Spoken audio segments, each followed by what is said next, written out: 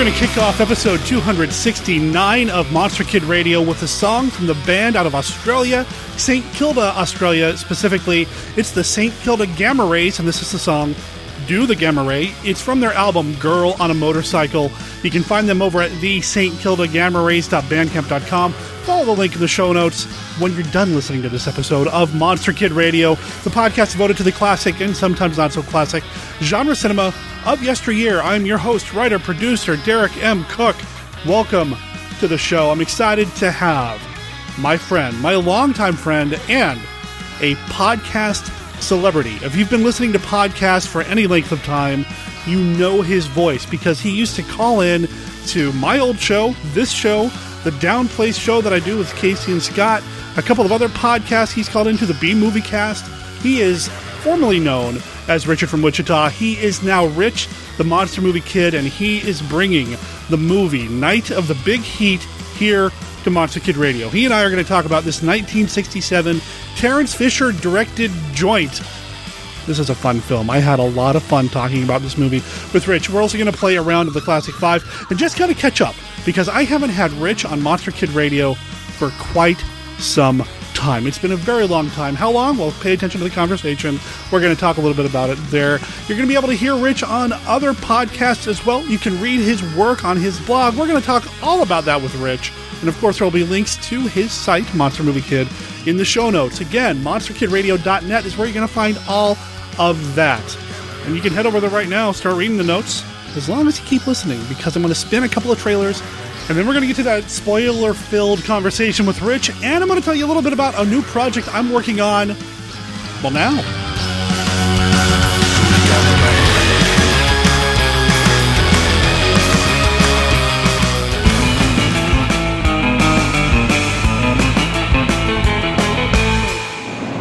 Maggie, look!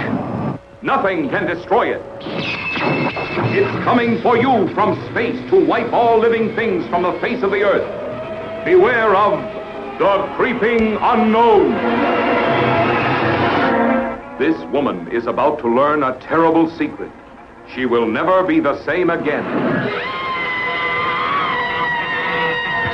Because this man knows that same secret, he will never speak again. To both of them has come terror in the form of the creeping unknown.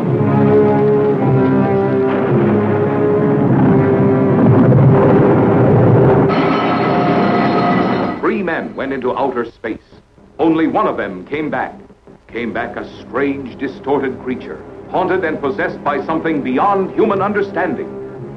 What was the terrible secret he could not tell them? There's a whole new world out there, a wilderness, uncharted. And he's been there and come back. He's got the map. Unlock his mind for me, Briscoe, and find it. I know you can do it. It isn't just a I question know the of... strain and tension you've been under, but to stop now when we're so close. Brian Donlevy. He dared an experiment that shocked a nation. You've destroyed him like you've destroyed everything else you've touched, Ken. There's no room for personal feelings in science, Judith. An experiment that created the creeping unknown.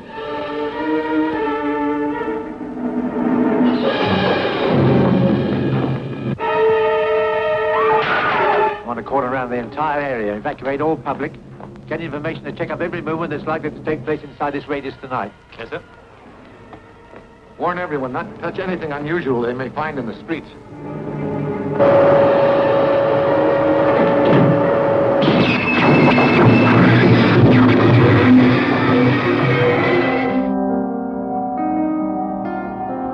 Hammer Film Productions began in 1934, and after producing almost 200 films and television programs, the studio is still releasing and re-releasing new and classic film titles. 1951 Downplace is the podcast that brings you the story of the great Hammer films, one movie at a time.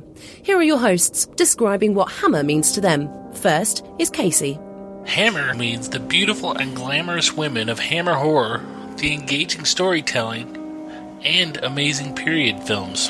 Joining him is Derek. Hammer means the incredible work of actors like Peter Cushing, Christopher Lee, and even Michael Ripper. The gothic storytelling, the incredible music, and the set pieces. And finally, here's Scott. Hammer, that 1972 blaxploitation film starring Fred Williams. Love that movie. This boy has a lot to learn. Join our hosts as they make their journey through the Hammer Films catalogue and discuss each film with critical opinion, historical facts, production notes, and other information about these classic films. 1951 Downplace can be found in iTunes or their website, www.1951downplace.com. Better not be the 2003 flick starring Adam Goldberg, you know, The Hebrew Hammer. 1951 Downplace, the home of Hammer Films discussion. Egypt, 4,000 years ago. A land of strange rituals and savage cruelty. Many of their secrets are still hidden from the eyes of 20th century man. Secrets that protect their dead. Supernatural powers that once released can live again in our modern world. The Mummy, the living dead, bringing terror and death across 4,000 years. He was a high priest of the great god Karnak, until one night he attempted the ultimate in blasphemy. He was condemned to guard forever the princess he had loved and protect her from intruders.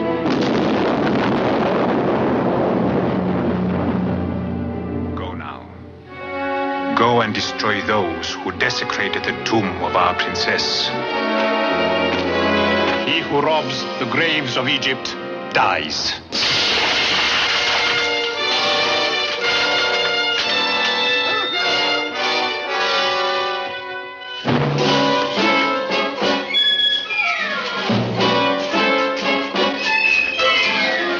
He who robs the graves of Egypt dies.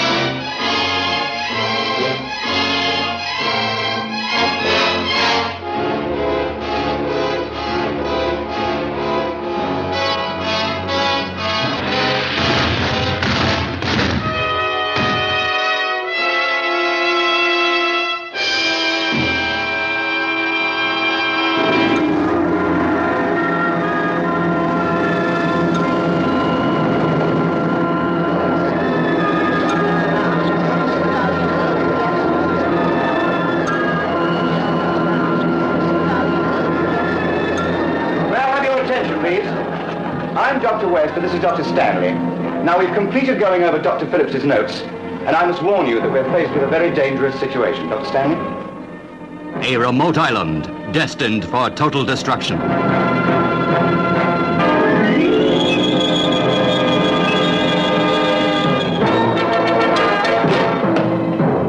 Listen, if you think there's something running loose on this island, you can't leave me alone. Tony, this could be...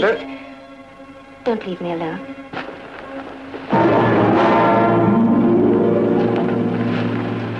Not very keen on going down in their saddle again. Out of an experiment on life came a devastating death.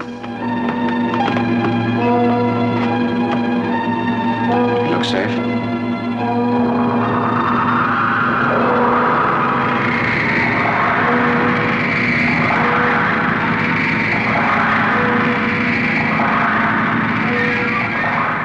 Science creates.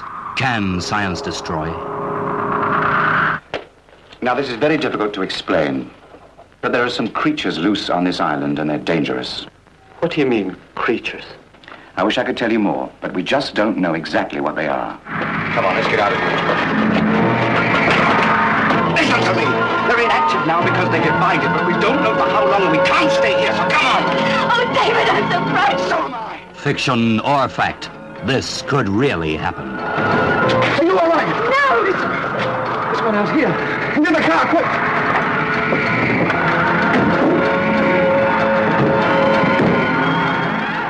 Can this horror be destroyed?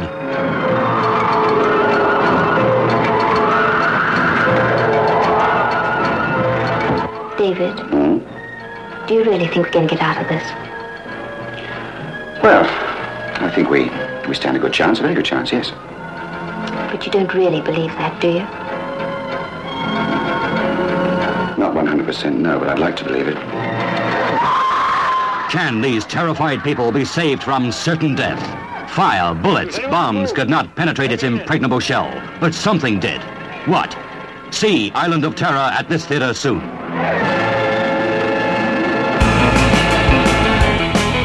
It has been almost 3 years since I've had this guy on the show as a guest. He's called in a couple of times. You know, he's been involved with some feedback.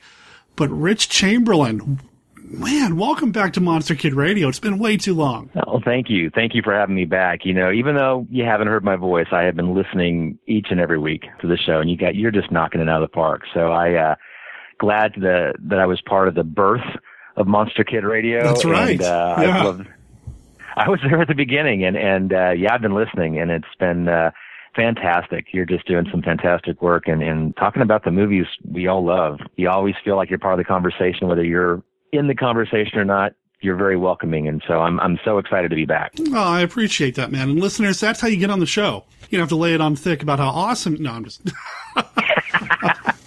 No, I wanted to have Rich back on the show, and he's right. He was at the very, very beginning, episodes 7 and 8.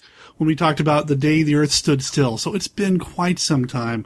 But you're no stranger to podcasts. I mean, you've been calling in, you've been involved in the B-Movie Cast, and recently, I guess, how long? Has it been about a year now you've been working with the Dread Media podcast? Yeah, I started last July. And in an indirect way, you're responsible for that. Oh? Yeah, well, I discovered Dread Media because of you. You were doing a crossover episode in your previous life as Mail Order Zombie. You did the Blind Dead series, and you did a crossover with Dread Media. And I listened to the episode over at Dread Media, and I got hooked. You know, I was like, wow, this Desmond Reddick guy, he's kind of cool. And I've been listening to Dread Media ever since that crossover episode, and I would never have discovered it otherwise. And last summer, I had a movie in my hands I'd watched and I wanted to review, and that was Tales of Dracula. And I discovered that film because of your interviews with Joe DeMuro and the others of the film. And I was kind of sitting on it. I had this review. I wanted to write it for the blog, monstermoviekid.wordpress.com. Shameless plug right there. Look at that plug. But I didn't want to wait on it. I was doing Christopher Lee films. Christopher Lee had passed, and so I was doing this whole series of films I was reviewing. And I didn't want to wait on it, so I reached out to Des and I said, hey, would you be interested if I did an audio review? I had been leaving voicemail on his show for years, and he had, you know, oftentimes said, well, you're practically part of the show anyway. And he loved my voicemail, so he said, absolutely, send in what you got. And so I did about a 10 or 15-minute review of it. And like the next day, he said, I love this. And he said, would you like to become a regular member of the show? Whatever you want to do, weekly, monthly. You cover, you pick the films, your pace, and I was like, absolutely. You know, it was awesome, and I was very thankful and appreciative. And I've been doing it ever since. And sometimes I do what I'm doing over at the blog. Sometimes I go into sync if he's got a particular theme month, like August. It was Apocalyptic August, so I did the Omega Man and Damnation Alley and Soylent Green, and February it was werewolf films. And he even got me to watch some Giallo films in December, which I almost didn't participate in because I'm not a big fan of Giallo. I struggle with those films. And I did some research and I picked out a few films and I ended up really liking them. They were my favorite Giallo films. I thank you for that because you got me introduced to Dread Media, and I'm having a lot of fun with that. Doing quick little 10-minute reviews. I can't go into too much detail. I'm just, part of the bigger picture, but I'm having a lot of fun with it. So thank you for that introduction to Dread Media so many years ago. Bringing people together. That's no. Des is a good guy. Des is a longtime friend, and Dread Media has been there. I think he launched his podcast just a couple of weeks before I first started getting into podcasting myself. So he's a mainstay as far as I'm concerned, and his show has definitely evolved and grown over the years. I've been on the show a couple of times. I miss it. I need to coordinate having him on MKR at some point, then maybe do another crossover of some sort or something. I don't know. Yeah, he's been doing the show. I think he's up to episode 454, I think. So he's definitely been around since, since day one. He's been around a long time. I didn't go back and listen to those first 100 episodes. No, you only have so much time in a given week, but I've listened to everyone since then. Of course, now, shameless plug again, participating on it. It's a little weird hearing my voice on there, but, I've had some of those experiences in the last couple of years. I've had some of those weird firsts because I've been doing some work with the Basement Subletter of Horror magazine and had some opportunities to actually sign some autographs, which has blown my mind. I'm like, really? I'm a guy. I'm writing. I started Monster Movie Kid for fun. I wanted to share my thoughts. I'd done a couple of movie reviews for Nick Brown's B-Movie Man website, who I had met through the B-Movie Cast. Then I said, well, I could launch my own blog, and it's free, and I could just, if one person reads it, great. For me, it was just fun to sit down and start writing creatively again, and this will be my 4th anniversary coming up this October of the blog. And because of that, I've had some stuff published in the Basement Subletter of Horror magazine, and in this big picture, the guy who runs that, Joel Sanderson, I met because of the B-Movie Cast. Looking for a film, The Beast from the Beginning of Time. I found him online. We connected, and that film ended up getting reviewed over at the B-Movie Cast. That was one of the first films I did over there. So it's all this big puzzle piece, this podcast community that we have. It's just kind of all, interlinks in ways that you don't even know. 2 years down the line, something transpires from somebody that you met 2 years earlier. So I love it. I absolutely love it. It's definitely a community that I'm proud to be part of. You find all the connections here and there and the way people know each other, through the podcasting, outside of the podcasting. It's all just a wonderful community to be part of. And I'm, I gotta say, man, even before you started contributing regularly as a guest or doing reviews on Dread Media, you were Richard from Wichita. So, you were calling in all the time. So you're a long-standing member of the podosphere as far as I'm concerned. So thank you for being part of that for me. And thank you. Yeah, Richard from Wichita. People still know me as that. Vince at the B-Movie Cast still struggled with that, right up until the last time I was on there, because I'm Richard from Wichita. Richard from Kansas City doesn't flow. Richard the Monster Movie Kid, was a little better, and that's why I kind of started going with that. Hey, this is the Monster Movie Kid. But, Richard from Wichita, I can't get away from it. Just, unlike you've kind of gotten away from the Brother D thing. You've been able to shake that a little bit. I'm going to have to work on getting rid of the Richard from Wichita. Yeah, I don't, if I could go back and redo it, undo it, I would. Just because, these days I'm trying to get some writing off the ground and things like that, and it's not like I can put, such and such novel by Brother D. That doesn't, no, not going to work. So, it's a branding thing as far, for me, but no, I hear you. Yeah, it was a struggle, and I still get called Brother D every once in a while from people. And people like me who just kind of occasionally remind you of your past, and you just kind of sit there and cringe. It's like, yeah, thanks, Rich. Thanks. I appreciate it. Yeah. No, I fondly remember those days as well. That's how I got to know you. And so again, kind of the big puzzle here. You take all these little puzzle pieces and smile at them years later, and love the work that you did there, and loving the work you're doing here even more, because these movies they're in my blood, they're in your blood, and even the worst of the worst, we can still find entertainment in them. The movie we're going to talk about today may not be one of the best, but it's got Christopher Lee, it's got Peter Cushing, and anything with more Cushing and more Lee, just that makes it better. Oh, sure. Cushing makes everything better. Everything. I agree wholeheartedly. But before we get to the movie, though, Rich, there's something that I do on the show these days that I wasn't doing almost 3 years ago. I want to play a round of the Classic Five with you. Okay.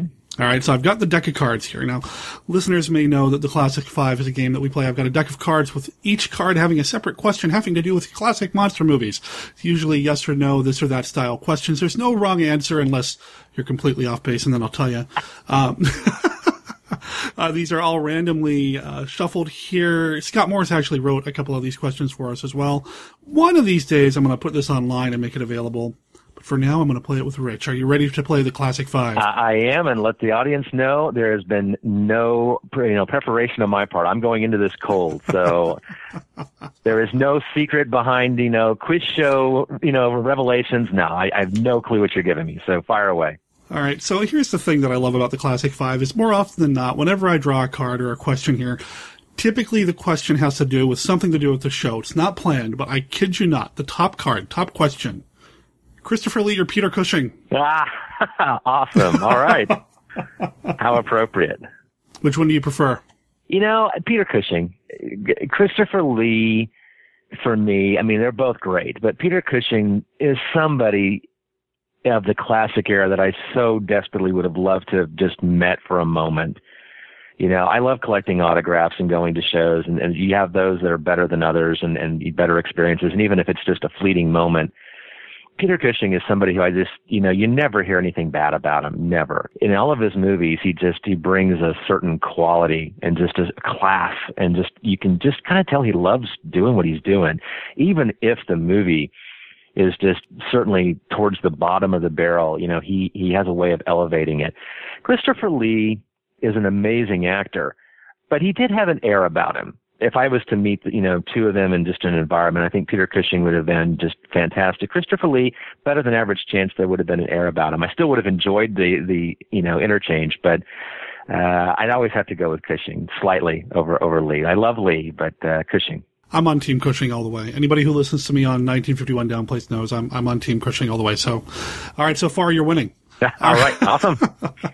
All right, card number 2, question number 2.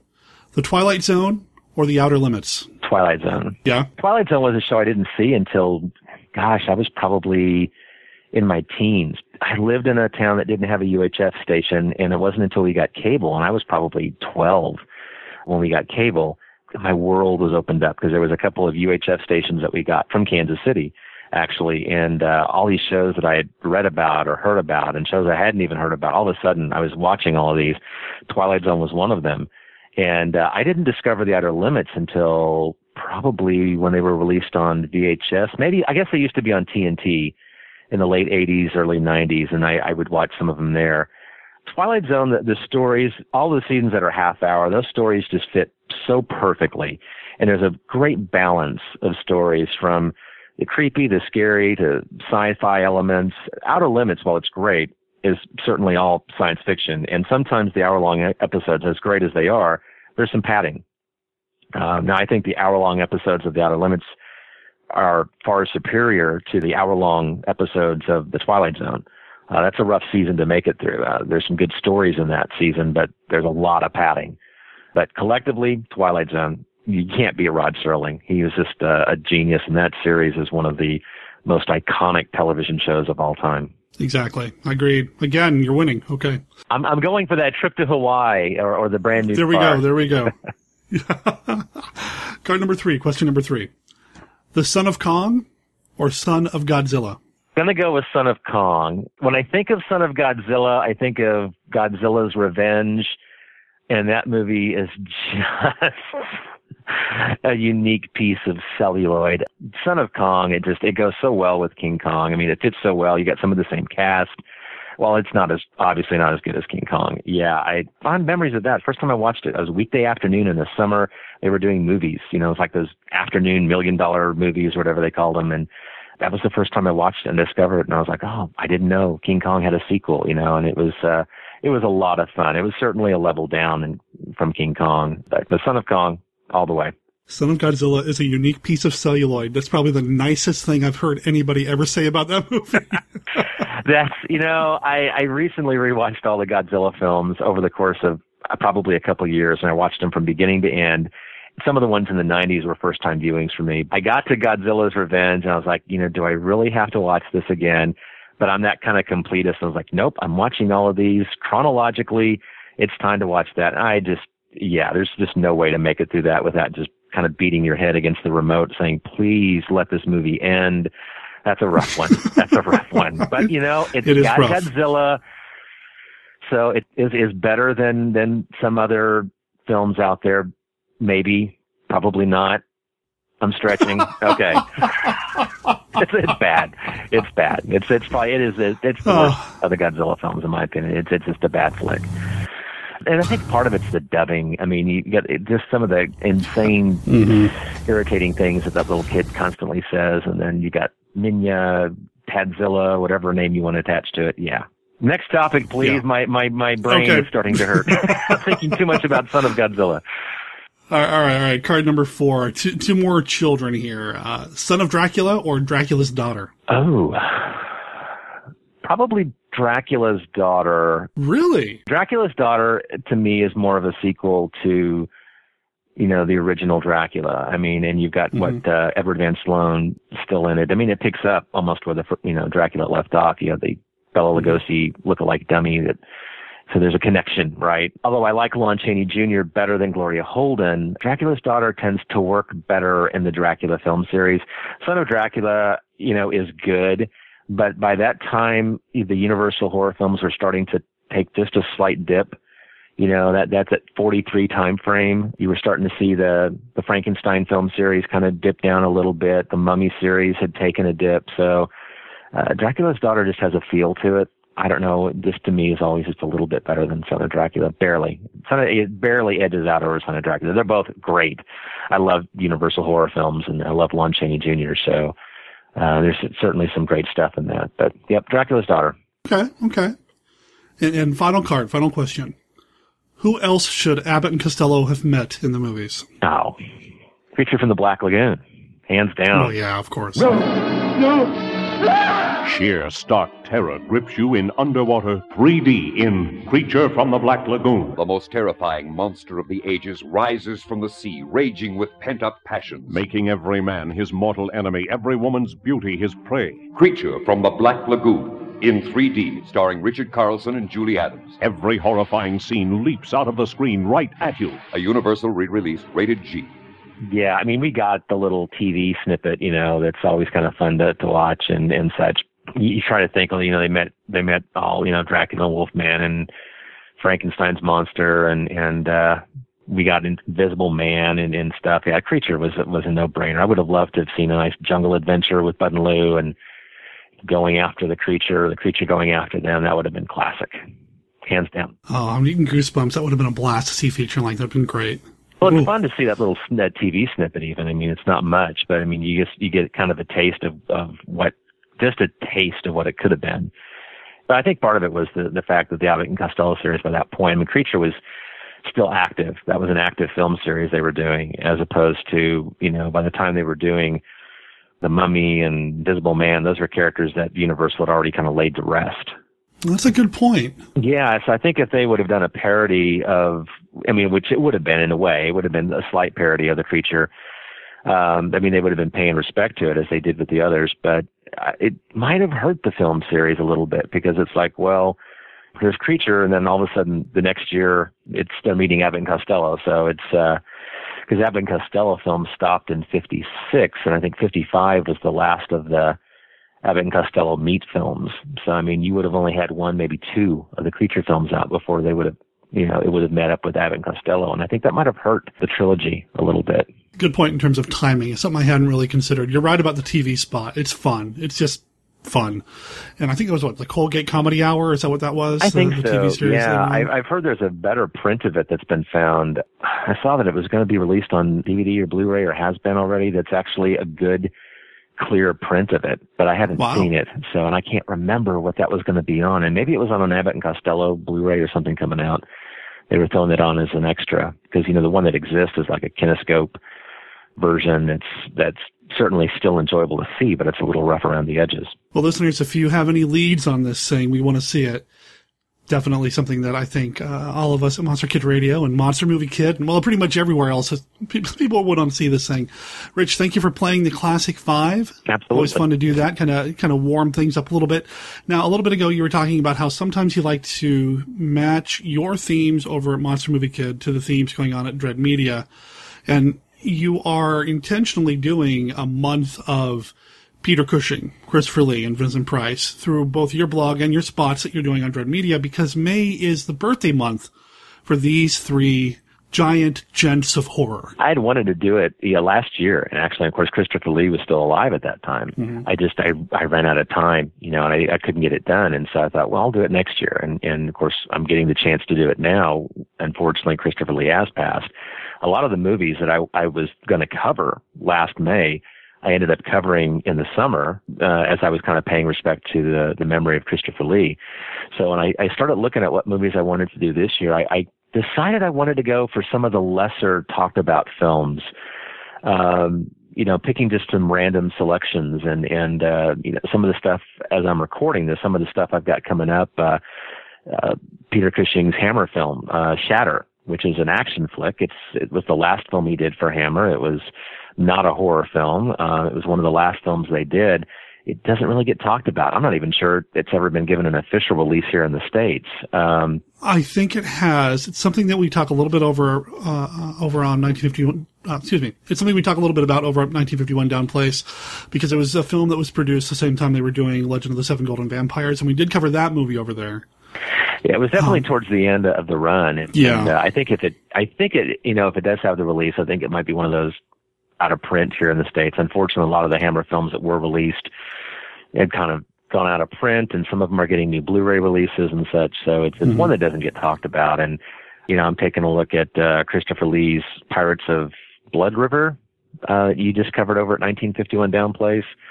Oh, good. That'll be fun. Yeah, I haven't seen that actually, and I've listened to that episode, and I'm like, I've got to check it out. And so I'm looking at like the Vincent Price, Dr. Goldfoot films.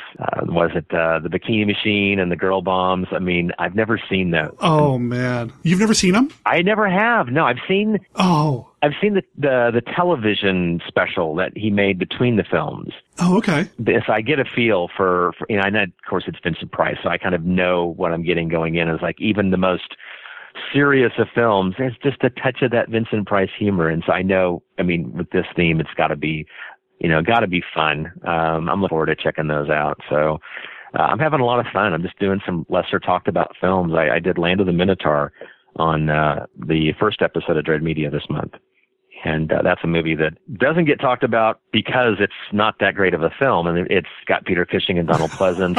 It's a rough film, but again, Cushing's in the film, so it elevates the film. And you got Donald Pleasence right before, he really sealed the deal with his role in Halloween. It was fun for what it was worth. That time period, unfortunately, getting to the mid to late 70s, Peter Cushing was doing a lot less work, more sporadically, and he was doing some films that I still love, but weren't really necessarily big blockbuster hits. I love Shockwave, and Shockwave isn't really that great of a film. It's got flaws, but it's still, you've got Nazi zombies underwater. I mean, come on. And you got Cushing in it. So no matter how bad that film is, it's good because you've got Nazi zombies and Peter Cushing. So, yeah, I'm just having fun with it. These are three horror legends that, of course, any chance you get to watch one of their films and get a chance to recognize the good and bad that they did, it's a good thing. And you have fun watching these films. Again, even the worst of the films are still enjoyable because it's got these legends in them. And that's something that you were saying at the very beginning of this. And this is something that I picked up from Vince from the B-Movie Cast, rest in peace, sir, is that even if these movies aren't great, we still find something that we love about them, so we talk about them. I mean, you were talking about Land of the Minotaur, and I haven't listened to the episode yet. It's on my iPod, so I'm real eager to hear your review. No, it's not the best movie in the world. Yes, it's a little rough. The first time I saw it was on a pack of drive-in releases. So, I mean, it has that drive-in-ish kind of almost grindhouse-ish kind of feel. It's not the best movie in the world, but man, if I don't love that movie. It's because of Cushing and Pleasence. I mean, I've got the one sheet for the movie, for crying out loud, because I love it so much.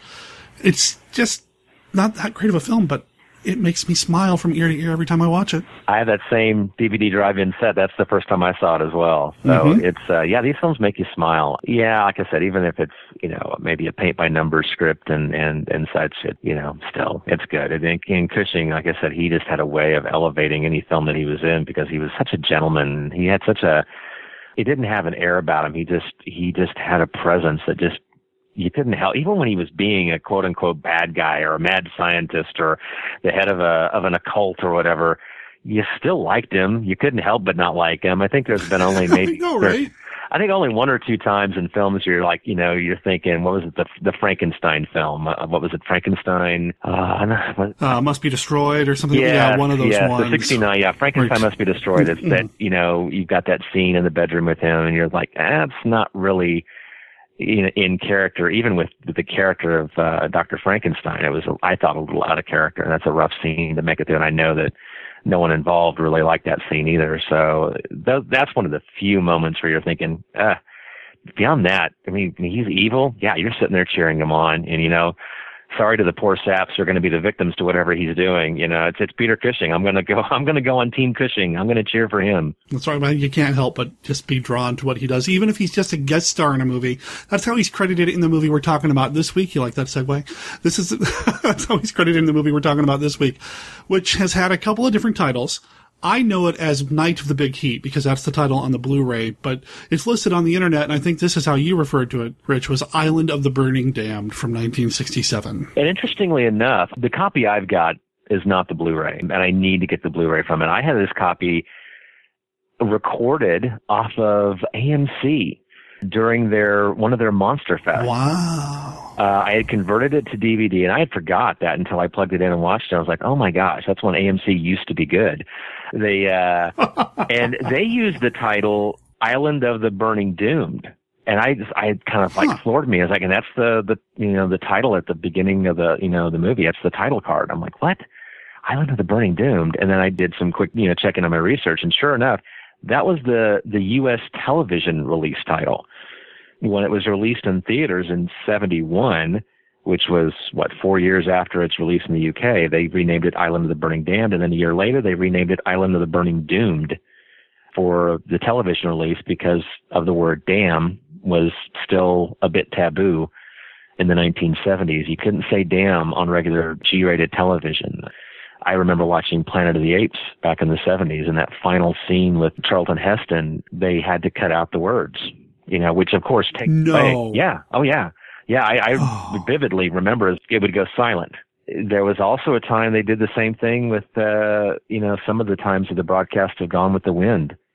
They would cut out that final damn. It's like the key moments of both of those films, and the censors would have to kind of blur that out. So not surprising that they renamed it Burning Doomed, but a little surprising because I hadn't caught that before, that was the TV print that I was watching. But I know the Blu-ray is a much better print that I watched, and it's something now I've added to my list because once I was watching this, I was like, there's got to be a better print of this. And sure enough, I know there is now with the Blu-rays. The Blu-ray transfer is pretty good. I like it quite a bit. I picked it up, and I think I watched it pretty much right after I watched the Island of Terror Blu-ray, which I feel like are movies you can watch back to back and make an awesome double feature out of. Oh, Island of Terror. Similar. Oh, yeah. I love that. Yeah, you can get this on Blu-ray. It's available. Let's see, I got it out of the UK, I believe, but Peter Cushing is the guest star in the film. Christopher Lee's in the movie. Patrick Allen's in the movie. It's directed by Terence Fisher, but it's not a Hammer film. It has a Hammer feel to it, definitely. I think yes, it does. With Fisher, I mean, there was times if you didn't know better, you're thinking you were watching a Hammer film. Just the overall feel and look at the film, definitely. I think the style, I think the fact that you had Christopher Lee and Peter Cushing there, I think the overall atmosphere, it reminded me of some of their other sci-fi efforts from the 50s and 60s, certain moments and the way certain scenes are filmed. And a lot of that's obviously Terence Fisher's directorial style, but also the story in general. There were times that I was thinking back to like the Quatermass series a little bit and thought it does feel a little Quatermassy, doesn't it? Yeah, it does. In a different world, it's like this could have easily been tweaked and turned a little bit into that film series. I just recently revisited the Quatermass Experiment, right? The 1950s. Yeah. Mm-hmm. That is just such a fantastic film. And there's just certain elements, that the countryside locations at the beginning of that film, for some reason, that sense of isolation out in the middle, the farmhouse out in the middle. I thought of that when watching this film because the isolation is key. That feeling of isolation is key to what makes this movie tick. I'm sure part of it was a budgetary reason, or budgetary concern, and I'm sure some of it came from the original novel, but it doesn't matter. The way the movie was put together, it works for that, to have this, I refer to it as a ship in a bottle type story where you're restricted to one location. In this case, the location is an island, but you kind of get that isolated feel by virtue of the location and what's going on, and it makes the movie feel epic without feeling silly. Like, I couldn't believe that what happens to this movie would happen around the world without somebody doing something about it. But to have it isolated to the one island, suddenly it is a little bit more terrifying. If it was on the mainland, it would have been an entirely different film because you would have had somebody like a Quatermass or, some type of scientist, a well-known big scientist coming in with a team, and you would have had the military there, and it would have been an entirely different film. So that isolation is what makes it, like I said, what's what makes it, tick as a film. It makes it gel because these people are on this island and they're dying. And then you've got the whole element of the fact that it just keeps getting hotter and hotter and hotter. And, When I didn't know this until, doing a little bit of background research. I didn't realize that this had been filmed in February and March, and that it was actually quite cold when they were filming it. And they had to put like a gel to give the impression that they were sweating, when in fact this gel was making them almost even colder. I can't imagine that was a very fun film to make. I know Christopher Lee does not have very many fond things to say about it, because it wasn't a lot of fun. He hated that gel substance, and he just hated the cold. And, he could be sometimes a little persnickety about his roles, and he didn't feel like he had a lot of depth as a character.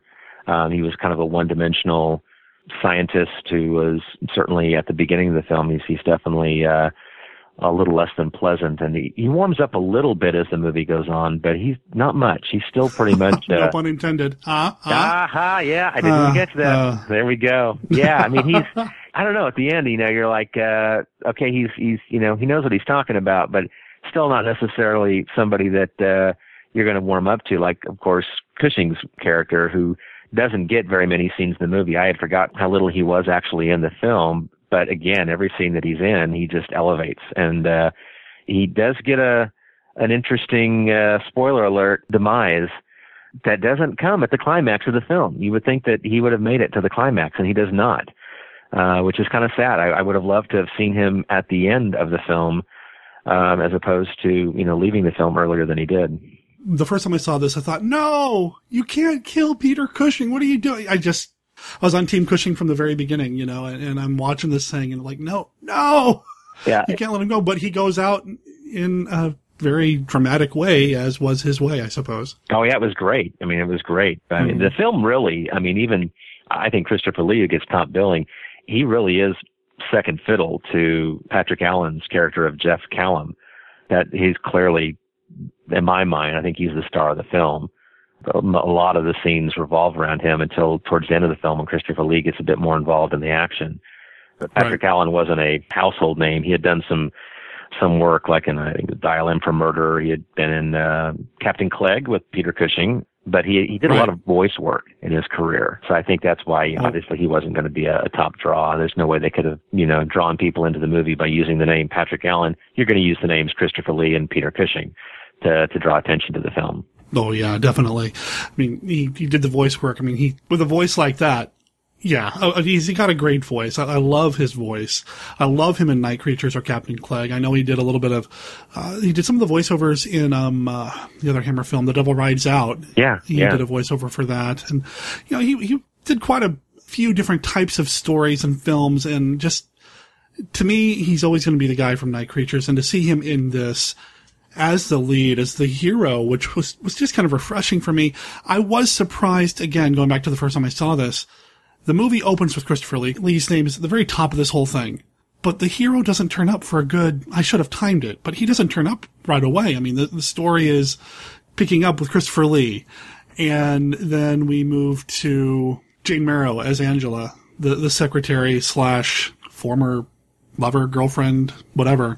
Then we finally get to Jeff Cullum, Patrick Allen. And it's an interesting way to structure the film, I felt. For being the quote-unquote hero of the piece, there were certain elements about him that, kind of, I think, detracted a little bit from his heroic stance. Because, as you mentioned, you've got the whole subplot, which almost at times it seems like the main plot of the film, the relationship with the secretary. I had forgot, again, in watching this film, Jane Marrow, she was just the sexuality that she was, releasing in that role in that film. You got to know, Night of the Big Heat. That some of that heat was coming from Jane Marrow. She was just, she was just intense in this film, and I was a little taken back. Again, I had forgot that element to it. I'm like. And again, I think one of the funniest lines in the movie comes later on when when Jeff is talking to his wife, was it Frankie? Was that his name or her name? It kind of explaining his relationship with Angela, and it's kind of sad, but that moment where he just basically says, "What is it? She's just a slut. I was just, looking at her for her body. She means nothing to me." And then that makes everything all right, and the poor wife is like, oh, well, then that's okay. Now that I understand that you were just using her as a slut, that's okay. That whole thing just was so 1960s. And you'd know that there would be some women's group right now if they saw this film remade today and that line came out, there would be, people just screaming about it. It was funny, it's just, we're going to be all right, and poor Angela, was kind of off to the sidelines. I mean, she was certainly stirring up trouble, but she kind of gets her new love interest before the movie wraps up, sort of in a roundabout way. She was definitely an interesting character. I was intrigued when I read that she was actually at one point considered as Diana Rigg's replacement on the Avengers. I learned that too, actually prepping for this recording. It's like, wow, I could totally see that. Just the way she was kind of moving and portraying herself in Island of the Burning Damned or Night of the Big Heat. Just like I could see her taking on that kind of an aggressive yet still alluring kind of role. It would have been interesting. I think she would have been better than Linda Thorson. Diana Rigg had such a way of being a strong yet very sexual, lead female character. Mm-hmm. And I don't know if you've ever seen any of that last season of The Avengers with Linda Thorson. Linda Thorson did not have, she did not have any of that. She didn't have that same level of sexuality or strong character. That last season, it certainly is pales in comparison to the previous seasons with Diana Rigg and even the ones before that with Honor Blackman. So I would have loved for Jane Merrow to be in that. I think it would have been interesting. And I think the series might have been able to go on a little bit longer than dying out one more year. I think it would have, maybe a couple more seasons at least with her. Been interesting to see her interact with Patrick Macnee. It would have been interesting, very interesting to see that. In some alternate reality, that did happen. If anybody can get their hands on a DVD of that, no, I'm just... Well, I'm trying to remember awesome now. To see, right? She was on an episode of The $6 Million Man. I saw that in the credits, and I have to go. I don't know which episode she was in. I think I might know the episode she's in because it would have been, probably 8-10 years later. I think there's an episode. I think she was in the Death Probe episodes of The $6 Million Man. I think she was the wife of like a Gary Collins, if you know who that actor is. He oh sure, yeah, from The Sixth Sense, yeah. I love The Sixth Sense. Yeah, I think it was like in the first season, The $6 Million Man. I think she played the wife of him. He was like a Russian, and then she came back like a couple years later and was involved in the Death Probe, that big gigantic probe thing that Steve Austin fought. I'm almost positive that was the role she played, and of course now it was a few years later. That was definitely not a very romantic role at all, and it didn't call for that. But I was looking at her credits. She did a lot of TV work in the 70s and 80s when she moved to America, and it was just kind of like the guest star of the week, so to speak. And I can't remember. I think by that point, I think her opportunity to become a sex symbol and a sex star for whatever reason kind of died with this film. I don't know why she didn't do more roles like that. She certainly did it well, but maybe it was the fact that this movie didn't get released in the States until like 4 years later. And by that point, as an actress, that kind of window of opportunity for her had probably already passed. Maybe after walking around a cold February island in a two-piece bikini with glycerin slathered all over your body, you were just done, using that part of your... I can see that. I didn't even think about that. Yeah, that bikini scene had to have been cold if it was filmed in February. God. And she's in the water. I mean, she's swimming for crying out. No, come on. That could have been a double, maybe. But probably, probably not. She wasn't a well-known enough actress that at that point they were just probably telling her, go in the water, enjoy it, go in the water. Don't mind that it's 20 degrees outside. Yeah, that definitely would have been. When you see the scenes like that, it had to have been a very tough film to make in certain times when you're really trying to act like you're so hot, and in reality you're freezing to death out in some of those exterior scenes. Well, and it made sense in terms of when they were shooting because the movie's set during the wintertime. There's a calendar on a wall talking about Christmas.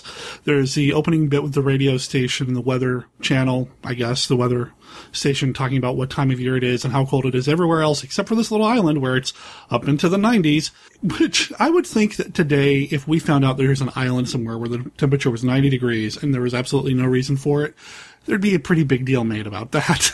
Well, you'd definitely, you'd have Jim Katory there from the Weather Channel out there in the middle of this heat wave, talking about, trying to get his 15 seconds of fame or whatever.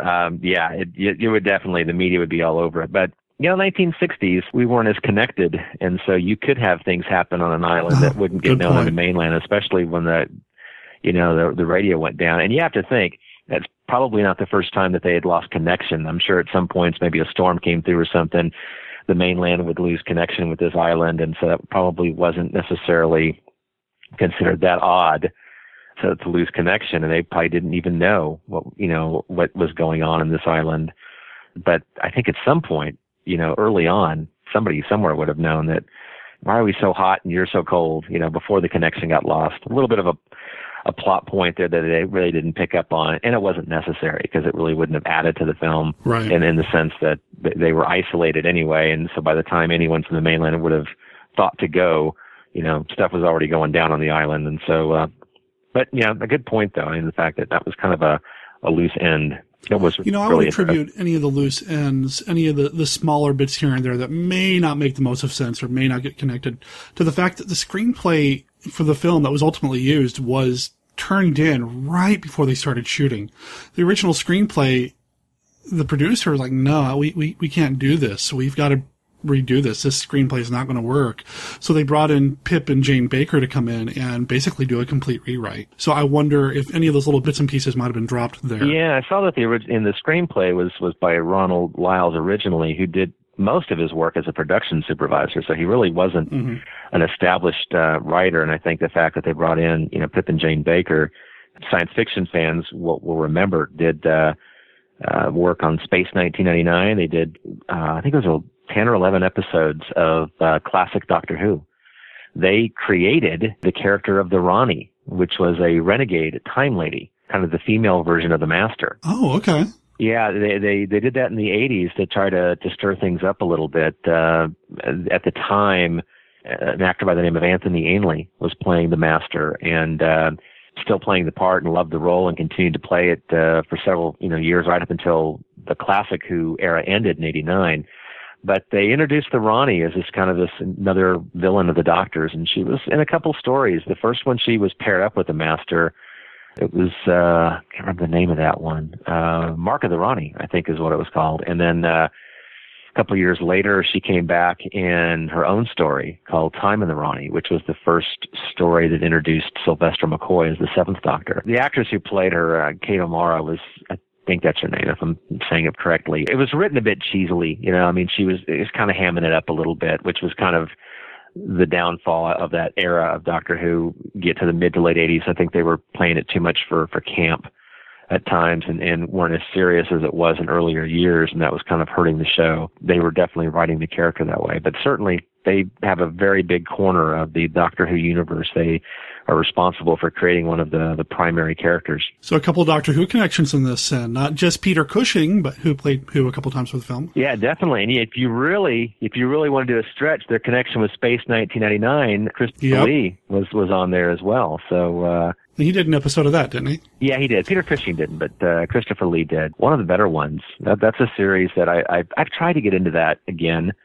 over the years. It is a bit dry at times. It's fun. That Christopher Lee episode was, in my mind, one of the better ones.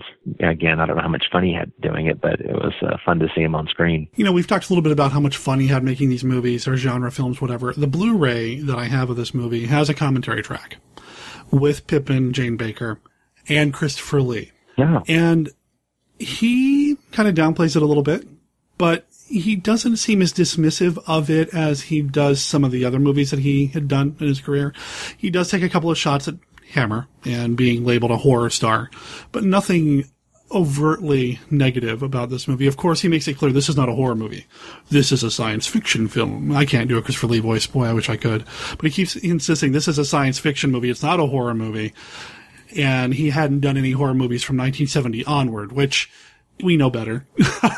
We know that he had done some horror flicks since then, but he makes it pretty clear that this is science fiction, so it's not quite below his standard of not being typecast as a horror actor, that sort of thing. It's kind of always funny to hear him talk about that. Yeah. He is one of the horror icons, and he never really embraced that. In science fiction, I often find personally that if you look at the history of horror films versus science fiction films, yeah, there's been a few science fiction films that are clearly on a level far above most horror films. But when it comes to making a B-grade film, I think it's easier to make a better B-grade horror film than a B-grade science fiction film. I've seen a lot of cheap sci-fi films over the years, and a lot of old science fiction films from the 50s can be very easily dated by some of the outer space travels and such. I mean, it's charming and fun to watch, but you can watch a horror film from the 50s, for example, and not necessarily know you're in the 50s unless you're looking at styles or cars, but the overall story, you think that it could be modern day. Whereas a science fiction film and some of the outdated sci-fi technology definitely, kind of pulls you out of the moment. At least that's the way I've always viewed science fiction versus horror. I think it's easier to have horror films stand the test of time better than some science fiction films. And I would agree with you, because with the sci-fi films, they don't tend to shy away from trying to show you the alien or the spaceship and that sort of thing. And I love them. Give me a good Paul Blaisdell monster and I'm, it's alien. I love it. But with a lot of the horror movies, and they make a point in this one, they don't show a lot of the monster. They don't show a lot of the violence or the death. They have to, either because they can't afford it or for censorship reasons or whatever. They don't show it.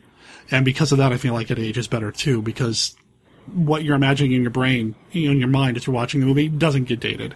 Whereas as much as I love a Paul Blaisdell monster, well, I love them, but they would not fly today. When I saw the monster reveal at this once again, which doesn't come to the end, and that this story would work incredibly well as a audio drama. Again, you really don't get the reveal until the end, and then of course, it may not live up to your expectations. As an audio drama, you have this vision in your mind of what the aliens look like, and then when the big reveal is made at the end, it's not spoiled by the visual. And when I saw the aliens, I kind of harkened back to Island of Terror.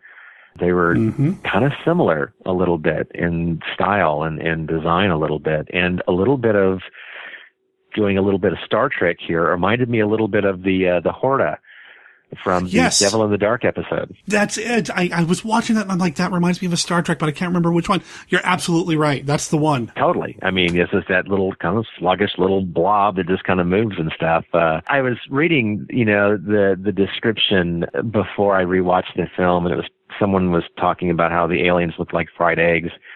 And I started thinking, I couldn't remember what the aliens looked like in this movie because it's been so long since I've seen it, probably a good 10 years. I immediately started thinking of the time frame. Okay, this was filmed in early '67. There was those little fried egg aliens on the Star Trek episode Operation Annihilate. Mm-hmm. I was like, oh, please don't let them look like that. Let it be something a little bigger and more dangerous. And it was kind of a bigger version of that really at the end. Kind of made me laugh a little bit that sometimes the big reveal of the aliens don't always work in some of these films, and it's better this one because the aliens really are more talked about and unseen, and they're heard, and you see the light, but you don't really see them until the very end of the movie. And once you see them, a little bit of a letdown, but it doesn't detract from the rest of the film, I don't think. They're not on screen that much, and it doesn't take away because there's a lot of intensity going on in those moments, and so I think that's what keeps the film working. I mean, if you think about the time, and they talk about this in the commentary too, special effects were not up to the, whatever. Yeah, they look a little, but the aliens in Island of Terror, they, to me, always looked like giant raviolis with tentacles attached to them. So, I get that, but it's the way the characters react to these monsters that really give it the fear for me. So give me more of the close-ups of the people screaming, grabbing their heads with the flashing of the red light. That's where the fear comes from. Not from looking at this thing, but their reaction, especially Peter Cushing's death. Just the way they behave as they die and what these things are doing to people. That's the terrifying moment for me. I think they had a really good supporting cast. I think they had a really good supporting cast. These unknown actors, as you said, they were able to convey the horror, when they were seeing what we couldn't see. They didn't overact. I think it worked really, really well. for, again, a group of relatively unknown actors. For me, I mean, everyone was unknown except for, again, Cushing and Lee. And I think at the time, for the most part, I think most of these, supporting actors would have been as well. I mean, again, Patrick Allen had done a handful of films, but he wasn't a household name. And Jane Merrow had done a lot of television work in her career. So again, she wasn't really well known, but everyone did a fantastic job of conveying, this horror at what was, happening on this isolated island. The casting is spot on. I think they did a great job picking people who could portray that without going over the top. And even somebody who doesn't die per se, but still has to react to what's going on around her, Sarah Lawson as Frankie. Man, I felt for her so much.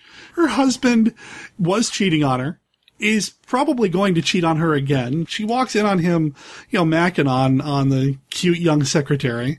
I just felt terrible for her. How she just kind of, again, after he says that line, it was like, what he thought of her, but I love you. And she means nothing to me. And then she's just like, all right. And she's helping Angela after the big reveal. I mean, she continues to help Angela because Angela's certainly not doing well for the rest of the film. She continues to help her. And you got to think what was going on in her mind. Part of her probably wanted to just go ahead and feed her to the aliens and be done with it. So I did. I felt sorry for her. She was very much the domesticated, subservient wife to her husband. Even in that moment, she kind of had a moment there where she kind of stood up. And then once the husband comes along and basically did everything short of a 1940s slap across the face, she kind of was like, okay, everything's okay now. Now that I know that you're just using her for sex, it's okay. Everything's all right now. What does that say about their relationship? That's like, what? Oh, absolutely. Yeah. Absolutely. I mean, well, he drags her there to that island, clearly there's a moment where she was talking to Angela in the kitchen where she's like, of course I'm not really happy here, but it's what he wants and it's what's good for him. And it's, you definitely feel for her. And that, I mean, as soon as Angela gets there, the actress was so fantastic and just some of the subtle things and just the way she was walking. She wasn't walking like a secretary showing up on the island for the first day. You knew right away something was up with this gal because she just had this wanton look on her face and that certain swish of the hips and she had again that sexuality she brought to the role, which was so opposite of what Sarah Lawson was bringing to her role as the very demure, domesticated wife, and even right down to the clothing. Clearly, she was not dressed in any type of other role other than I'm the wife and I'm going to do what he tells me to do, and I'm going to wear this very unattractive, gunny sack of a dress, and and I will do whatever he tells me to do. I did. I felt sorry for her as a character. She certainly, as you said, he's going to do this again. If there was a sequel to this film, there'd be another secretary coming up, and as he was writing whatever new manuscript he was writing, he's just that's why I said he's the hero of the piece, but you're kind of thinking there's this other side is like, I'm having a hard time cheering for him a little bit because he's kind of a cad.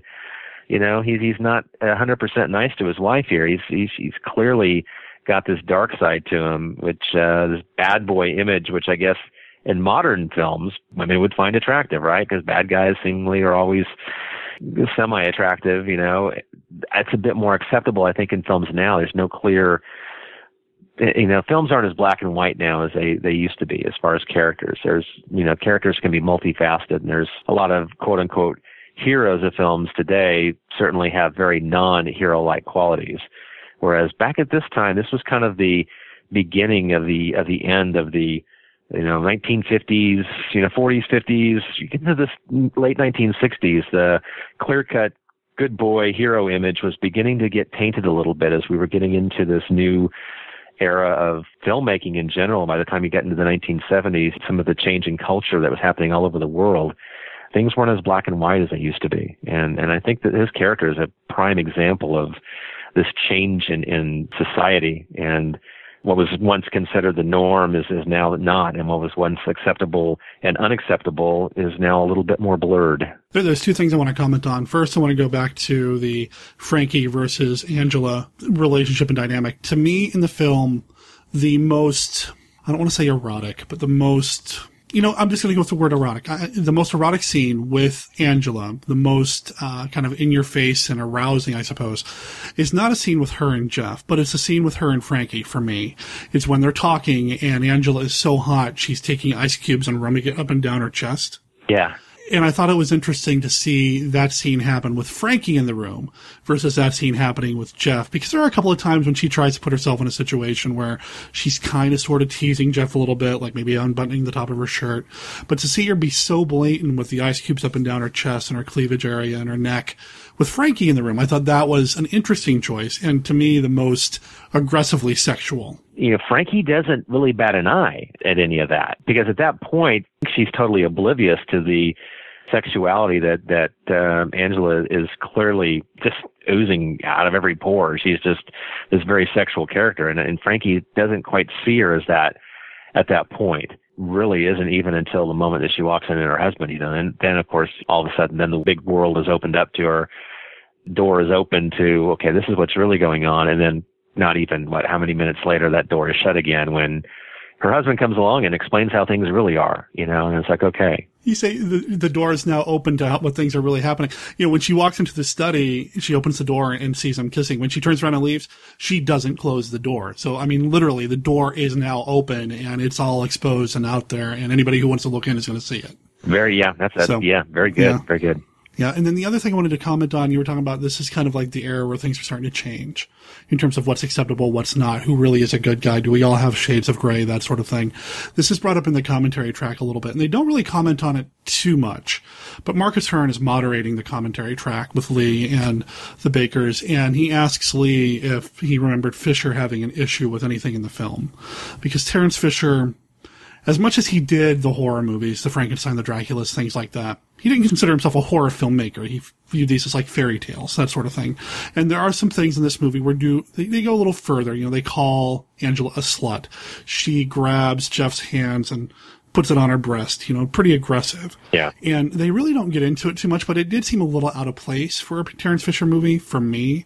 As much as seeing, say, like a little bit of nudity at the end of Hitchcock's career in his films, it seemed a little out of place. I don't know, what were your thoughts on that? Did that strike you as odd at all or take you out at all? Again, I think we were entering that era where we were starting to see some things that we wouldn't have seen even a year or two earlier in the films. Hammer was going through that, where there was... Oh, yeah. They were going through this period where they were just, to the point where you get to the 70s and just everything was out there at that point. There was really almost no taboos, and that was society in general, that time period. Whereas, the 60s for the most part, you look at something say 60 or 61, and then from 68 and 69, how much the culture and society changed in that decade. You look back at just television shows in general, give you a good example of what's happening and what's not. And by 68 and 69, if you look at a crime drama show, for example, 50s and early 60s, it was very cut and dry. It was, cops were the good guys and there were the bad guys out there and gosh, golly, gee whiz and that kind of stuff. By the late 1960s, you were starting to see crime drama shows on television like the Mod Squad, where your heroes of the police, were actually kind of hippies. And it was a change. And I think that when you're a director or a writer and you're in this time period where things are changing, you either kind of have to gradually adapt your style or you're going to kind of get left behind. And I think we continue to see that even today where, style of filmmaking changes. You either adapt or you become kind of yesterday's news and you find that work is less coming your way. So I think somebody, even with a Terence Fisher who had obviously had created these, what to him was a horror sci-fi film in 59 was going to be changing by the time 1969 rolled around, and you got to kind of have to adapt. And so he probably, I would suspect, was maybe not as comfortable with some of those scenes, but again, that's kind of the big sell, right, for this time period. Even I was doing a little bit of research on this as well, that there was, I guess, a French version of this film that had additional sex scenes added to it. Yeah, I was going to ask you about that. Now, I doubt that Terence Fisher was involved in that. That's probably... Oh, no. Yeah, that's probably a film studio gets the rights and let's go ahead and tack in a few scenes. And you've read that before. I've read that where, sure. Sometimes these foreign films, they add some extra scenes and stuff. Well, we did that here in the States. Roger Corman did that all the time. So. Yeah. And so, then you get this a film version that is very much unlike what it was supposed to be intended for. And there's one of the Santo films is like that. Juan over at the DVD Cast has talked about that. I can't remember which one it is, but there's basically the original version, and then there's the sexed up version. I think that's just a product of the day that, there was just, okay, well, hey, we've got this film here. If we add this and this and this, we can market it this way. And ironically, I think when you look at somebody like Terence Fisher, his style was definitely, you wouldn't have seen this in some other films. And this film works, though. It's another element. It's another layer to this interesting relationship between Jeff and Angela that clearly there's a lot there. And he says, no, get off the island, leave. 2 seconds later, he's kissing her. She's got a certain sway over him, and he's resisting. I personally don't entirely buy the whole she's just a slut, she meant nothing to me, because if that's the case, then he wouldn't have been as drawn to her as he clearly was when she got to the island. I think that's a bit of a line to try to save him at the moment. You've got a wife who's mad. I think it was just a line. As he said, this is going to happen again. I think that's a character flaw. It's a big character flaw of him. He's the hero of the piece, exactly. But he's got an element that's a little dark and not entirely nice. We're talking about some of the Hammer-like elements, Terence Fisher and all that. We were talking about Hammer earlier. To me, there's something in this movie that is very non-Hammer-like, and that would be the film's score. And because I'm a score junkie, I gotta mention it. The score was by Malcolm Lockyer, who didn't do a Hammer film at all in his career, but he did a handful of other movies that I'm very familiar with, including Island of Terror. He did one of the Doctor Who films that I mentioned earlier. I loved the music in this. It's so kind of over-the-top orchestral, especially during the opening credits. I love it. This is one of those cases where I wish this was available on CD somewhere. It's very un-Hammer-like and definitely kind of enhances the film. Again, in a way, it kind of makes it a little bit unique. It makes it stand out. So, listeners, if anybody has any leads on any Malcolm Lockyer music that I don't already have in my collection, you know how to get a hold of me. Just saying. This movie overall, I'm glad we watched it. At the very, very beginning of this, we were talking a little bit how this might not be one of the best. And you know what? Maybe it's not. But I still had so much fun watching it. I could watch this movie, I don't know, maybe in about another week or so and still have a fun time. I don't know if I can watch it over and over and over again, but I would love to sit down and watch this as a double feature with Island of Terror. I think it'd be great. I think this was released as a double feature with one of the kaiju films, wasn't it? At one point? Yes, it was released with Godzilla's Revenge.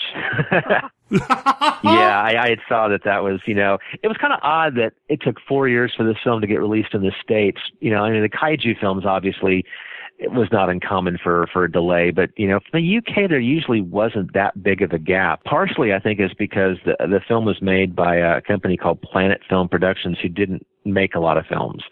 They only made a handful of films, Island of Terror being one of them, a movie called Devils of Darkness from '65, which I have in my collection but I have not seen, and something called The Marked One from '63, which I have no idea what that is. And I think maybe that played a part, is that if Planet Film Productions, maybe they shut down, whatever, then of course you've got to find distribution for your film in the States, and that takes a while. And so, but still a pretty big gap of 4 years, especially when you're considering how popular Christopher Lee and Peter Cushing were. I can't imagine that would have been that difficult to find a distributor in the States, unless there were maybe some behind-the-scenes rights issues or something that were causing problems. And I couldn't find anything that supported or explained the reasoning why it took so long for it to get released in the States. With Christopher Lee, with Peter Cushing, and with the success of Hammer films here in the States, I'm shocked as well for that same reason. Depending on when the movie came out and what movies were being released here, Hammer-wise, were they not doing as well at the time? I know there was a spate of Hammer films there, by Terence Fisher even, that didn't do as well box office-wise as they were hoping, like Dr. Jekyll and the Two Faces of Dr. Jekyll, is that the one that we just did on Down Place? And a few others around that time period didn't do as well. But, I would still think Christopher Lee, he's an instant draw, especially for a genre film. That's why I'm thinking maybe there was some rights issues or something. If the production studio shut down, maybe it was a matter of, okay, well, how do we get our hands on our print and who owns the rights to it? And maybe that was something that we don't know now as to why it took so long, for it to get released. I was interested in the writer of the film. Sometimes you see these based on a novel by, and then you see a name and it's like it means nothing to you. It's like, here's this big movie that we're still talking about. But there's the story, the core story, came from somewhere, and I'm always intrigued. And I did a little research. The writer was John Lymington. He was actually born John Chance. And he was actually a very well-accomplished author. He'd written over 150 novels and wrote a lot of science fiction novels, none of which are remembered at all. I mean, I was looking down the list and I was like, nothing was just ringing a bell. But he wrote a series of kind of mystery children's books called the Bunst series. He did some stuff in a Sexton Blake detective series under the name John Drummond. So he was clearly accomplished at the time, but unfortunately, I think as years have passed, no one remembers him. He was cranking out popular stuff in the day, and unfortunately, a decade later, it seems like he'd kind of quickly been forgotten, which is kind of sad. I mean, there's so much out there, and so many writers whose entire body of work kind of just disappears over time. If they didn't have big hit after big hit after big hit, then their work just kind of disappears. And then this is a guy who's biggest claim to fame now is that he wrote the book that, was the basis for this movie, Night of the Big Heat, that in itself, isn't the most talked about of the Cushing and Lee films, because there's so many other bigger films that get the press. But it makes me want to go back and try to find that original novel. From what I've read, it sounds like it was a pretty good, straightforward adaptation, and it sounds like it might be an interesting read. This movie, being based on the novel, actually, the novel was adapted before as well, in 1960, I want to say, on television. Yes, I saw that, as part of the Play of the Week. Yeah, I've never seen it. I'd like to see if it's available. I'd love to track it down and watch it, just to see how it compares, to see how a TV version of this story played out, done about 7 years earlier. I think it would probably be pretty good. I've seen some of the Quartermass TV adaptations, which are fantastic. Anything else you want to mention about the film before we start wrapping up here? Did you have anything else that you had found? I think it was really a good film. As I said, I hadn't watched this in 10 years, and while it wasn't, as I said, it makes sure people understand when I say, it's not the best Christopher Lee, Peter Cushing, our collaboration, partially because they don't get a lot of time together. I would love to have seen more Peter Cushing on screen. It really was it's a lot of fun. There's no way that you can't enjoy this film. When I watch something like this, it harkens me, back to watching this on a Saturday night, which is how I remember watching Island of Terror for the first time, was on the Saturday night creature feature. With Cremation Mortem was my horror host as a kid. And so I remember that's where I first watched it. This movie, I don't honestly think that I had watched this until sometime in the 90s.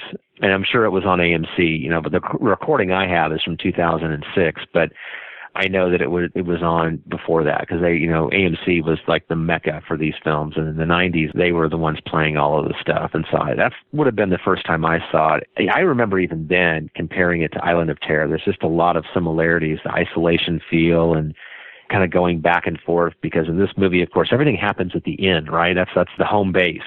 And then they go off and they do an adventure, and then they come back to the inn. And Island of Terror is kind of similar to that style. There's you kind of have that home base, and then they go off and they do something, and then they come back and they're fighting and they come back. And I kind of like that. To me, that element works. There was another film, The Crawling Eye, or The Trollenberg Terror, which kind of had that same feel. And I just recently saw that as well. And how, that you've got the hotel, and they go off and they go to the mountain, and then they come back to the hotel, and to the mountain and back to the hotel. I didn't realize until a few weeks ago that there was a TV adaptation of the Trollenberg Terror. Really? Yeah. And the reason I reminded myself of that is because Sarah Lawson is actually in that TV adaptation of the Trollenberg Terror. And that reminded me, I don't know if it still exists or not, but I want to try to see if it's out there. I would love to see a TV adaptation of that, because I love The Crawling Eye. That's a fun film. I had a great opportunity to watch it on the big screen as a double feature with the Quartermass Experiment several weeks ago. Ooh. We've got a great film series here. You have so many opportunities up there. We don't get them as much here, but it's called Cinema A Go-Go. And the guy who does this, his name is Daryl Brogdon, and he does a show called the Retro Cocktail Hour, which you would love. It's been going for 20 years. It's a locally produced show, but it's now being broadcast on radio stations coast to coast and around the world. New Zealand radio station plays it, and all the episodes are online, so you don't even have to listen to the radio to get it. It's 2 hours a week of eclectic, space-age, exotica television soundtracks from the 50s and 60s. He did one episode, it was a crime jazz episode, so it was nothing but Peter Gunn music and anything from that 50s and 60s era. And he loves films. And about every 2 or 3 months, he does Cinema A Go-Go, where he pairs up a couple of like-minded films. And this last time it was The Crawling Eye and The Quatermass Experiment. Last September it was Attack of the Crab Monsters and Attack of the 50-Foot Woman. And he loves these films. And it's just you're like-minded. And as you well know, when you get into a theater and you're there with people who are watching a film and they want to be there. And they love these films. And they love them for all their flaws and all their cheesy moments. And they're laughing at the right moment, they're cheering at the right moment, and they're just having fun with it. It absolutely enhances the movie-going experience. You're killing me, man. I know I've got all these opportunities here, but something like that sounds amazing. Well, every once in a while, he stirs it up, and he calls it Cinema Con Queso. He does a double feature of Santo films, or, the Lucha films, he does that. I haven't had an opportunity to see one of those yet. It's been about 1.5 years since he's done the last one. So I like what he's doing. And I'm like, this is just fantastic. I love the radio show. I love, the fact that he loves movies.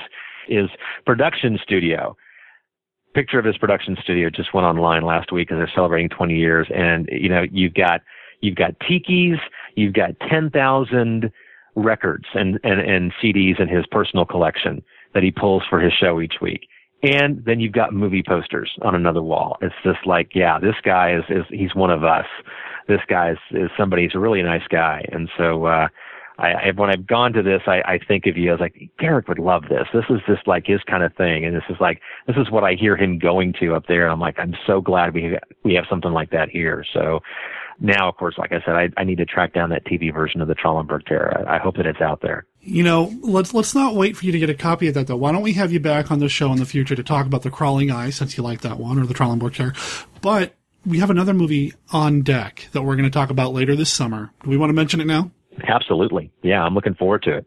Carnival of Souls. It's coming out on Blu-ray from Criterion. Perfect time to talk about it here on Monster Kid Radio. Rich is a fan of this movie. I'm a fan of this movie. I think it'll be a great conversation. We'll do that. Were we talking like sometime in July, maybe? Yeah, it comes out, I think, July 12th. And, I've got a love for this because this movie was partially filmed literally about 30 minutes away from where I live. I live on the west side of Kansas City, and Lawrence, Kansas is 30 minutes from my house to Mass Street in Lawrence, which is like the mecca of everything that Lawrence has to offer. And my good friend Joel Sanderson has, hopefully, they are going to use some of what he has provided as a Blu-ray extra. He had the opportunity to visit the Centron Film Studios, or what used to be the Centron Film Studios. And so he provided them content that he filmed in the studio and just a plethora of pictures. Criterion was in contact with them, and they were wanting what he had. So hopefully some of what he provided them is going to be included in the Blu-ray release that's coming out here in a couple months. Right on. Well, we'll keep our eyes open for that. Rich, this episode's going to be coming out probably not next week, but the week after that. So towards the end of May, which means up until this point, there's tons of content regarding Peter Cushing, Christopher Lee, and Vincent Price over at monstermoviekid.wordpress.com. I got that right? Yeah, you say yes, he did. Okay. There's a link in the show notes, of course, or actually not even the show notes. In the website itself under links, bam, right there you can find Rich, or you can hear him on the Dread Media podcast. Let's see, you've got that review of Land of the Minotaur. Anything else this month that the listeners might want to keep an eye out for, or ear out for? Yeah, I'm going to be doing something every week over at Dread Media. The next episode, which again, by the time you hear this, but it's going to be out there. You can go back. I'm going to be doing Nothing But the Night.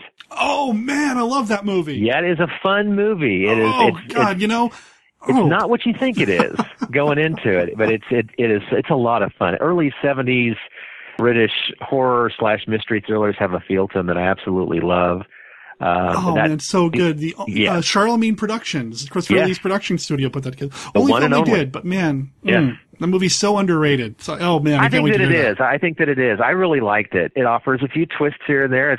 Doesn't always go where you think it's going to go. But again, as I said in my review, it's got Lee, it's got Cushing, and actually really have equal roles for the most part in that film. So you see a lot more Cushing in that. And I'm doing the Dr. Goldfoot films, and then I think by the time the month wraps up, another Cushing, Lee, and Price collaboration with Scream and Scream Again, which was the first of only 2 films they did. A bit of a cheat, Peter Cushing doesn't really have any scenes with Lee and Price that I recall. But and I'm doing stuff over at the blog, taking a look at some of the lesser stuff. I'm looking at a Vincent Price film called Convicts 4, which very few people even heard about because it's not horror. It was early 60s. I'm not familiar with that one. Yeah, it's Vincent Price in a supporting role, early 60s. So he was doing a lot of other horror films at this point. This was just kind of one of his supporting roles in the film. Again, it's got Vincent Price. So, I mean, the film is going to be forgotten for the most part, except that it's got Price in it. And he's like Cushing and Lee, elevates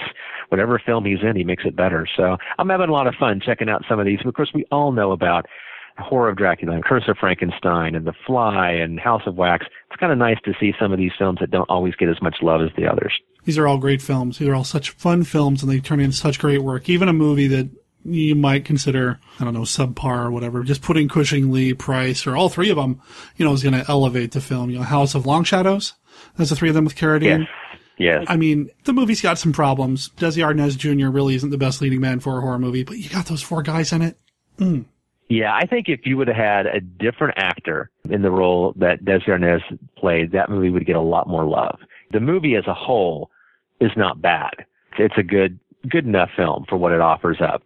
A better actor in that role, that writer, would have really helped the film out. But whenever you have those guys on screen, you just want to sit there and say, gosh, why didn't we have more of this? Why do we only have two films that all three of these guys starred in? So you just get a taste of what could have been if they would have done a few more collaborations together. I think it would have been great. Well, we'll have to collaborate more, Rich. We'll have to have you back on the show here soon, at least 2 more times this year. I'm going to hold you to it. Hey, I am. Hold me to it. I am glad to be back, and just to give me a call, and I'd love to sit down and talk movies. So absolutely, I'd be back in a heartbeat, and we'll talk about Carnival of Souls next time around. I'm excited for it, and I'm excited for the future of Monster Movie Kid. Good luck, Rich, with everything going on, and I'll talk to you soon. Sounds good. Take care. You can find the movie listed as Night of the Big Heat. It came out from Odeon Entertainment on DVD and Blu-ray in 2014, so it's still out there. You can get your hands on it. I'm looking at the listing over at Amazon.co.uk right now. Less than £22, and you can have it in your hands to drop into your Blu-ray player and enjoy this movie. It's a lot of fun. I dig it. And I'm really glad that Rich wanted to talk about this.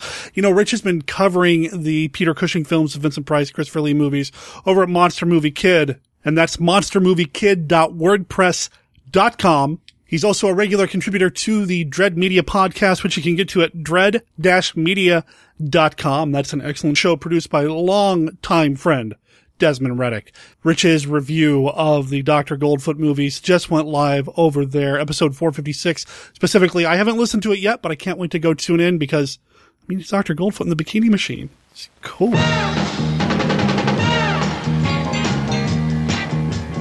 Dr. Goldfoot and his Bikini Machine. Woo! Dr. Goldfoot. This is Vincent Price, Dr. Goldfoot, with plans to possess most of the money in the world. Frankie Avalon knows it. Dwayne Hickman finds out about it. Susan Hart is an innocent tool of the plan. Hello, darling. Jack Mulaney helped make the plan. And special guest star Fred Clark just doesn't believe it. You're nuts! All right, follow me. These lush bikini babes are built, produced to perform. And they have the knack of doing what they're built to do. She walks. She talks. Come here, tiger. She makes love. Did you miss me, precious? Sex has never been funnier. She isn't human. But she is gorgeous. Mr. Armstrong, you're married to a robot.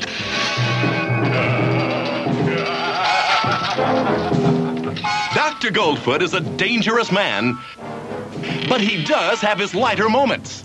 All right. It's all right.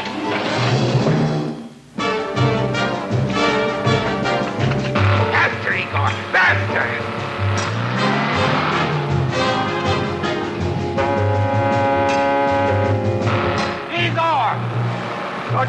Goldfoot! Igor! Where have you been?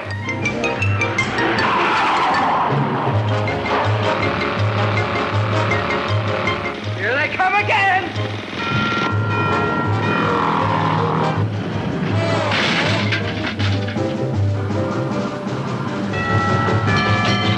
Stop singing that song!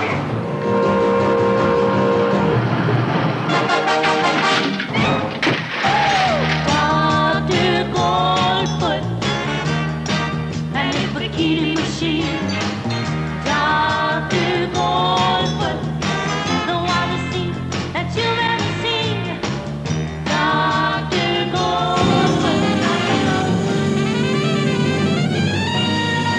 Yes, it's Vincent Price as that tongue-in-cheek terrorist, Dr. Goldfoot. An exact reproduction and programmed for love and destruction. Poof. A wonderful explosion that destroys not only my love bombs, but their victims as well.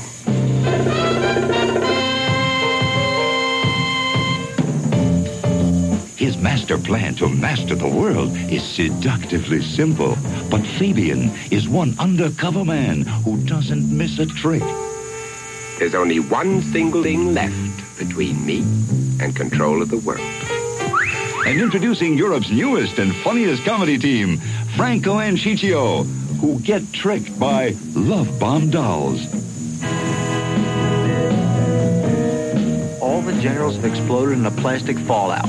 Goldfoot is making plastic bombs disguised as girls. We've got to go to his villa and unmask him.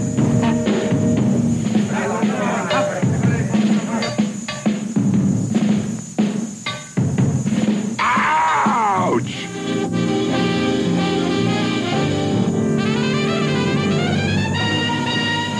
I absolutely must have that girl, Rosanna.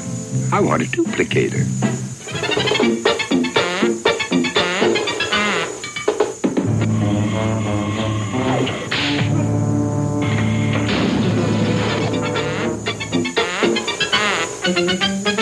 Wild, wacky fun with Vincent Price as Dr. Goldfoot, giving love a hot lip.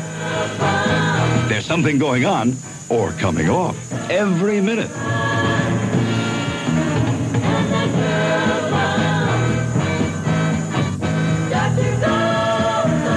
You know, speaking of Dr. Goldfoot, now you'll hear this probably when you listen to Rich's review. Like I said, I haven't heard it yet, but Dr. Goldfoot and the Bikini Machine was shot here.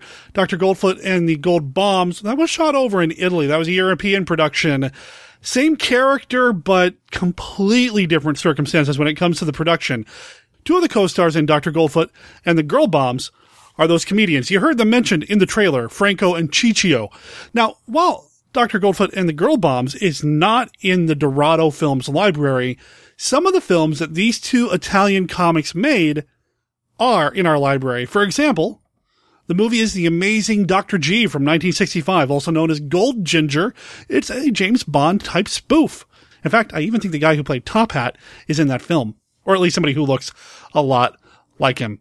What's Dorado Films? Well, I talk about this on Facebook, and I've mentioned it here on the show in the past. Dorado Films is your home for European gold from the silver screen. This is a film lab based here in Tigard, Oregon, and you can hear all about Dorado Films if you check out my new podcast. Yeah, there was a soft launch last year, but we are now going full steam ahead with the Dorado Films podcast. Just look up doradofilms.libsyn.com or follow the link in the show notes. We just launched episode 1 where we introduce you to Dorado Films with the vice president, Enid Caputo. She and I sat down, talked about what Dorado Films was, is, and is going to be. Dorado Films has a Facebook page. Look us up there. We have a podcast page as well over on Facebook. I have to tell you guys and gals, I am so excited about what we've got planned for Dorado Films. I go out there once a week, at least, and I sit down and I chat with them about what's coming up, what I can do to help out, and I just look at the list of films that we have stashed away in our vault. Holy cow, ladies and gentlemen. Now, these are mostly European films, so there's not a lot of crossover here on Monster Kid Radio, but you know what? I'm still having a blast with these films. I'm having a blast with the podcast. If you are interested in Euro spy films, movies like The Fantastic Argo Man, Ken Clark spy films, if you're interested in spaghetti westerns, if you're interested in Euro crime films like a movie called High Crime or The Great Diamond Robbery, if you're interested in some Spanish horror like Estigma or The Antichrist, Dorado Films has got you covered. So please consider checking out the podcast. Again, it's doradofilms.libsyn.com. Here he is. Watch out, for here is a superhuman with the strength of 100 men.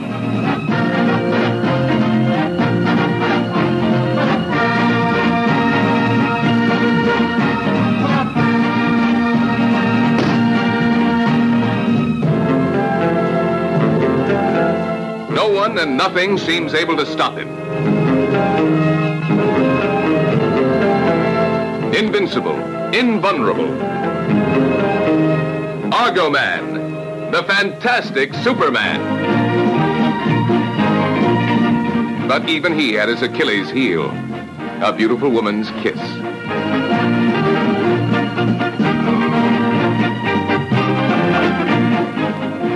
Kill each other. Kill each other.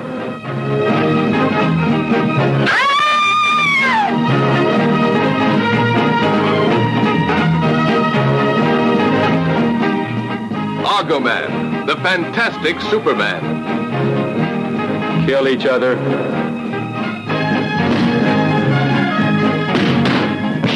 A man gifted with such extraordinary powers that ordinary men were helpless to cope with him.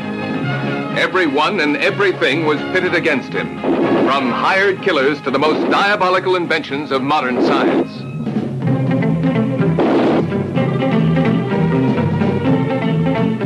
The world's most beautiful women vied for his favors, or the chance to kill him.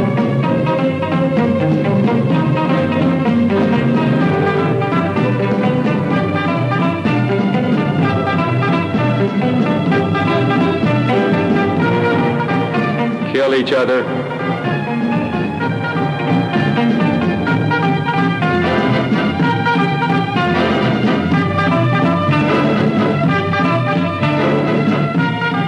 Argo Man, the fantastic Superman.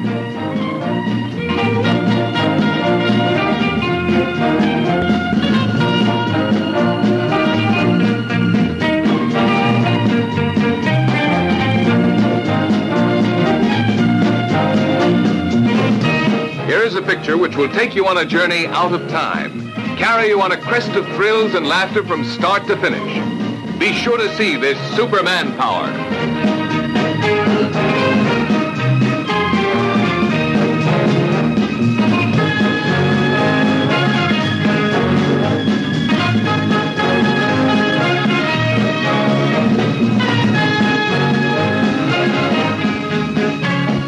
Don't miss it. What lives in this house? No one would want to live in Belpater Manor. What stalks these halls? It's a cursed place. Yes, I saw the movie. What hides in these shadows? And who is playing that piano? Welcome to the House of the Long Shadows, home of mystery, suspense, danger. And now the four masters of horror are moving in. Vincent Price. We came here this evening to unlock the final door to our destiny. Christopher Lee. It would seem, Mr. McGee, that we are imprisoned here. Peter Cushing. It is all I have ever known. Fear. John Carradine. Death is our only true destiny. Joined by Desi Arnaz. You ain't seen nothing yet. House of the Long Shadows. The murderously funny mystery with a twist.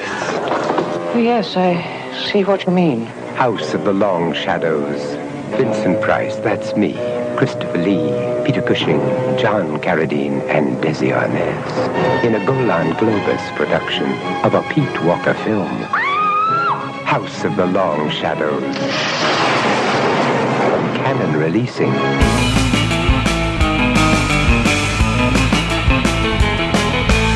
That brings us to the end of this episode of Monster Kid Radio. I want to thank you for sticking around and checking out the show. We are on our new production schedule, which means you'll be getting new episodes on Thursday morning. So thank you for sticking around and supporting us through that transition, through that change. Thanks to Rich for being part of the show this week. It has been way too long. Again, check him out at monstermoviekid.wordpress.com. Now, there will be a link to this in our website, monsterkidradio.net, where you're going to find everything else you need to know about Monster Kid Radio between episodes. We have links to our Facebook page and our Facebook group. If you're a Facebook user, consider giving us a like or joining the group, or both. At the group, we'll have conversations with listeners of Monster Kid Radio between episodes or even while you listen. Also on our website, you're going to find our contact information. Our email address is monsterkidradio@gmail.com.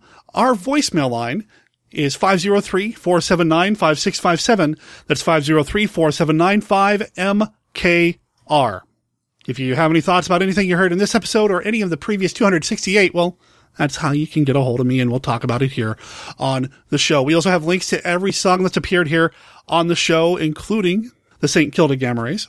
And I typically try to announce what's coming up next week on the show. And next week, we're doing another Lucha film. You know, Lucha de Mayo didn't quite work out the way that I wanted to, but I am going out on top with an excellent Santo film. I call it Santo versus the Martian Invasion. Ken Blows might call it something else because he's bilingual. He speaks Spanish. He can read Spanish. He's going to tell us about his experiences with this film, his experiences with Blue Demon Jr. at a recent Monster Bash, and we're just going to talk about this really cool Luchador versus Alien film. That's coming up next week in 270 in 7 days, next Thursday. So come back for that. In the meantime, remember that Monster Kid Radio is a registered service mark of Monster Kid Radio LLC. All original content of Monster Kid Radio by Monster Kid Radio LLC is licensed under a Creative Commons Attribution, Non-Commercial, No Derivatives 3.0 unported license. One of these days I'm going to put that to a beat.